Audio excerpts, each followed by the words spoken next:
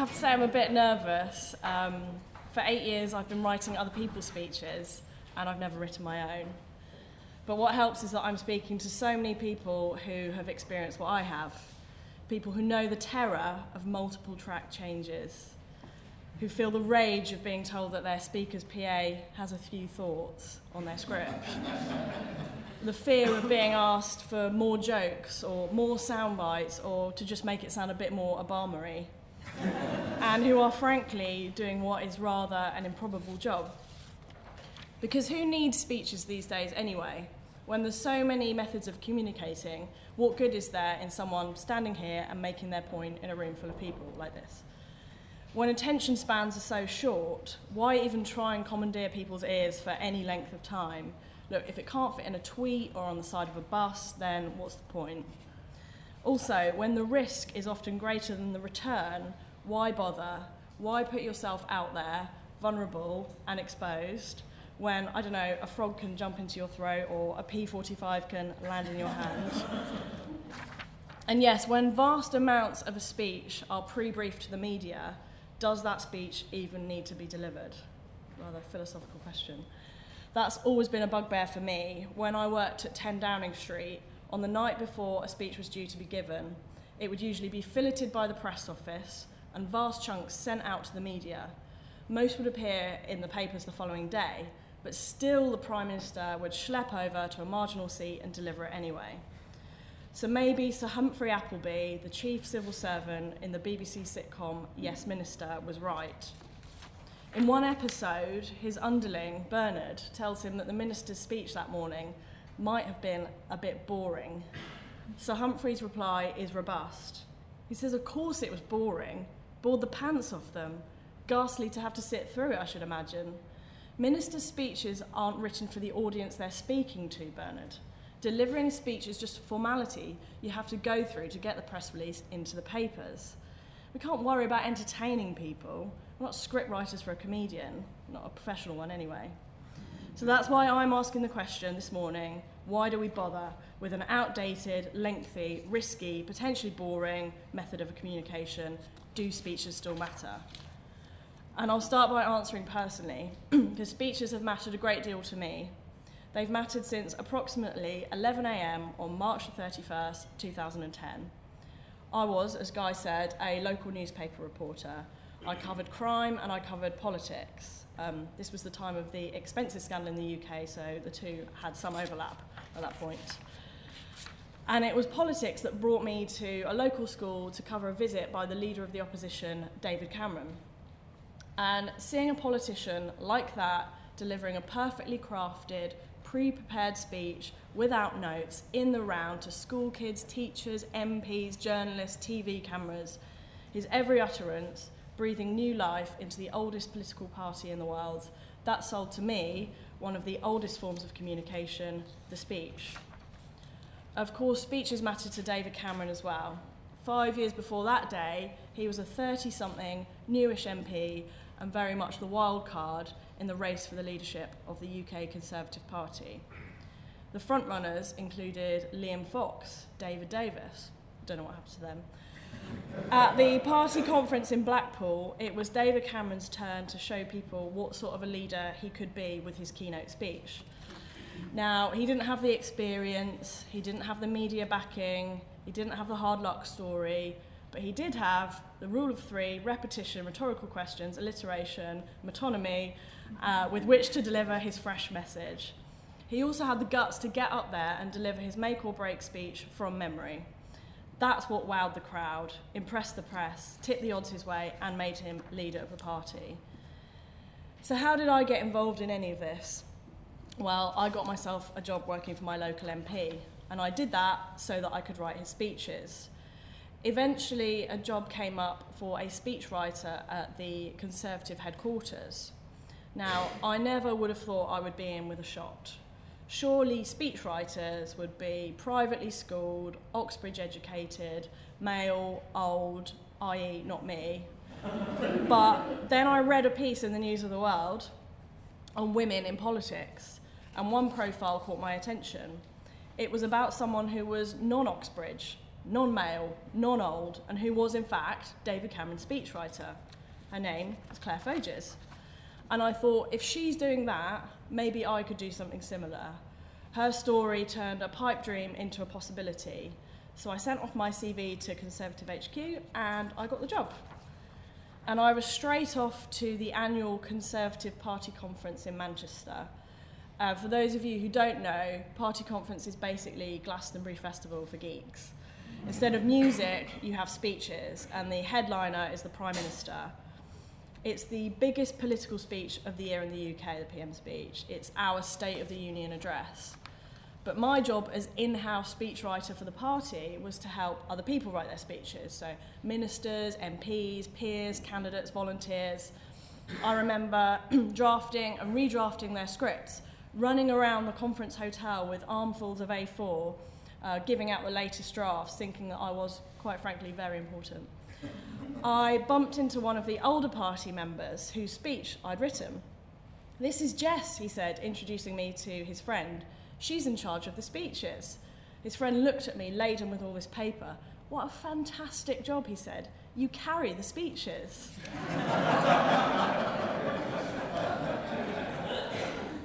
Years later, a job came up for a speechwriter at 10 Downing Street, and I thought, as a competent speech carrier, I might as well apply. I went through 4 interviews, and the final one was with the Prime Minister then, David Cameron. I remember him saying to me then, "In a speech, even though you make lots of points, you're only ever really making 1 point, and I've always tried to apply that in most things I've done." I ended up in an office on the ground floor of number 10, right by that famous black door. There was Claire Foges, the chief speechwriter, Tim Cadell, the civil service speechwriter, and usually Larry the cat, the chief mouser, who did absolutely nothing. The proximity of our office to the PM's office said a lot about how much speeches mattered to him. We were pretty close. And over the following 3 years there, I learned how much speeches matter to our politics. I actually learned a lot about how important speeches are from those that were never delivered. And we've all been there when a speech is scheduled and then it's pulled for whatever reason. But sometimes this happens because of the speech writing or article writing process itself. It happened to me both when I worked for David Cameron and when I worked for Theresa May. Apparently, Lyndon B. Johnson changed his mind about the Vietnam War while writing a speech on it, and it's easy to see how, because the process of speech writing forces you to bring logic to an argument, to stress test your argument. If you can't make a coherent narrative out of something, then frankly, it's not good enough to be inflicted on the public. Which, if you think about it, is a really good thing. It's like a screening process, although not so great for the speechwriter who spent a whole week working on it. Anyway, I saw how much speeches mattered in shifting the dial during campaigns. In 2014, the government held a referendum on Scotland's continued membership of the United Kingdom. In the final few days, the Prime Minister went off to Scotland to make his final case, just as a new poll came in, putting independence in the lead. It was a case of ditch the script, we need a change of tack and tone. These aren't all going to be stories about my speeches that were binned, by the way. Out went the thoughtful, patriotic tribute to the Union, and in came the direct, demotic, unscripted appeal to the people. The Prime Minister said, "This isn't like a general election. It's not a case of being fed up with the effing Tories and giving them a kick. It wasn't for the next 5 years, it was for the next century. And basically it was better than anything us in the speech team could have scripted." On polling day, we sat there in the Prime Minister's office and we prepared a winning speech and a losing speech. And in the evening, 10 Downing Street was turned into a hostel, camp beds put on people's office floors. I was particularly nervous that evening, not just because I'm a passionate unionist, but because I knew there were mice in my office and I didn't fancy sharing a floor with them. I told you Larry was lazy, not doing his job. But as the votes were counted, it was a clear result. Maybe the Prime Minister's change in tone swung things, maybe it didn't. Still, it was a huge relief to see him standing on the steps of Downing Street the next morning proclaiming, "The people of Scotland have spoken. They've kept our country of 4 nations together." And extra satisfying for me because I'd done the winning speech and finally my script was used. And I avoided the mice. Probably the most speeches I've written in a 6-week period was during the general election campaign. Now, during this time, the Prime Minister was either on his tour bus or on the stump. I was in a basement in campaign headquarters writing his scripts and newspaper op-eds and other bits and bobs. Of course, message discipline was very important in that election. Everything had to be brought back to the rather unpoetic long-term economic plan that the Conservatives were delivering. But really, there was nothing general about this general election. It was very specific, very targeted, very local. I mean, I now know a lot about broadband in Berwickshire and road widening schemes in Wiltshire. Things got so local that, rather like John Major with his soapbox in 1992, the opposition leader Ed Miliband went around Britain with a lectern. He literally popped up everywhere with this lectern, in town squares, in school playing fields, even in someone's back garden with a washing line in the background. Luckily, it didn't work for him. It was a shock victory for the Conservative Party, the first outright majority since John Major and his soapbox. And one reason experts frequently give is the strength of their message discipline. Another is the very targeted strategy, focusing our resources on the 80 most important seats. And yes, these things were delivered through leafleting, canvassing, advertising, the air war as it's known. But they were also delivered via all those prime ministerial speeches, visits, rallies, hustings, interviews, op-eds. In other words, people did listen, the speeches mattered. The speeches matter abroad as well. I'll never forget one epic prime ministerial trip I went on to Southeast Asia in 2015. As Guy said, 5 cities, 4 countries, just 3 nights on the ground and 13 speeches. Diplomacy on these trips is done toast by toast, the warm words served with warm wine. And it sounds pretty straightforward, but there are cultural differences. There are things that can get lost or, worse, gained in translation. And therefore, the risks involved in such speeches are pretty high, especially when you've got a press pack in tow who are pretty sick of the bromides. But this time, the offence, or faux offence, was caused back at home. And it was done so with one word. We'd whizzed through Jakarta, Singapore, Hanoi, and we were about to go to Kuala Lumpur. But the Prime Minister was here, in the blazing sunshine, in the dripping humidity, on the rooftop of the Stock Exchange in Ho Chi Minh City, being interviewed about the story of the day, which was the deepening migrant crisis. Or as he put it, the swarm of people coming across the Mediterranean seeking a better life.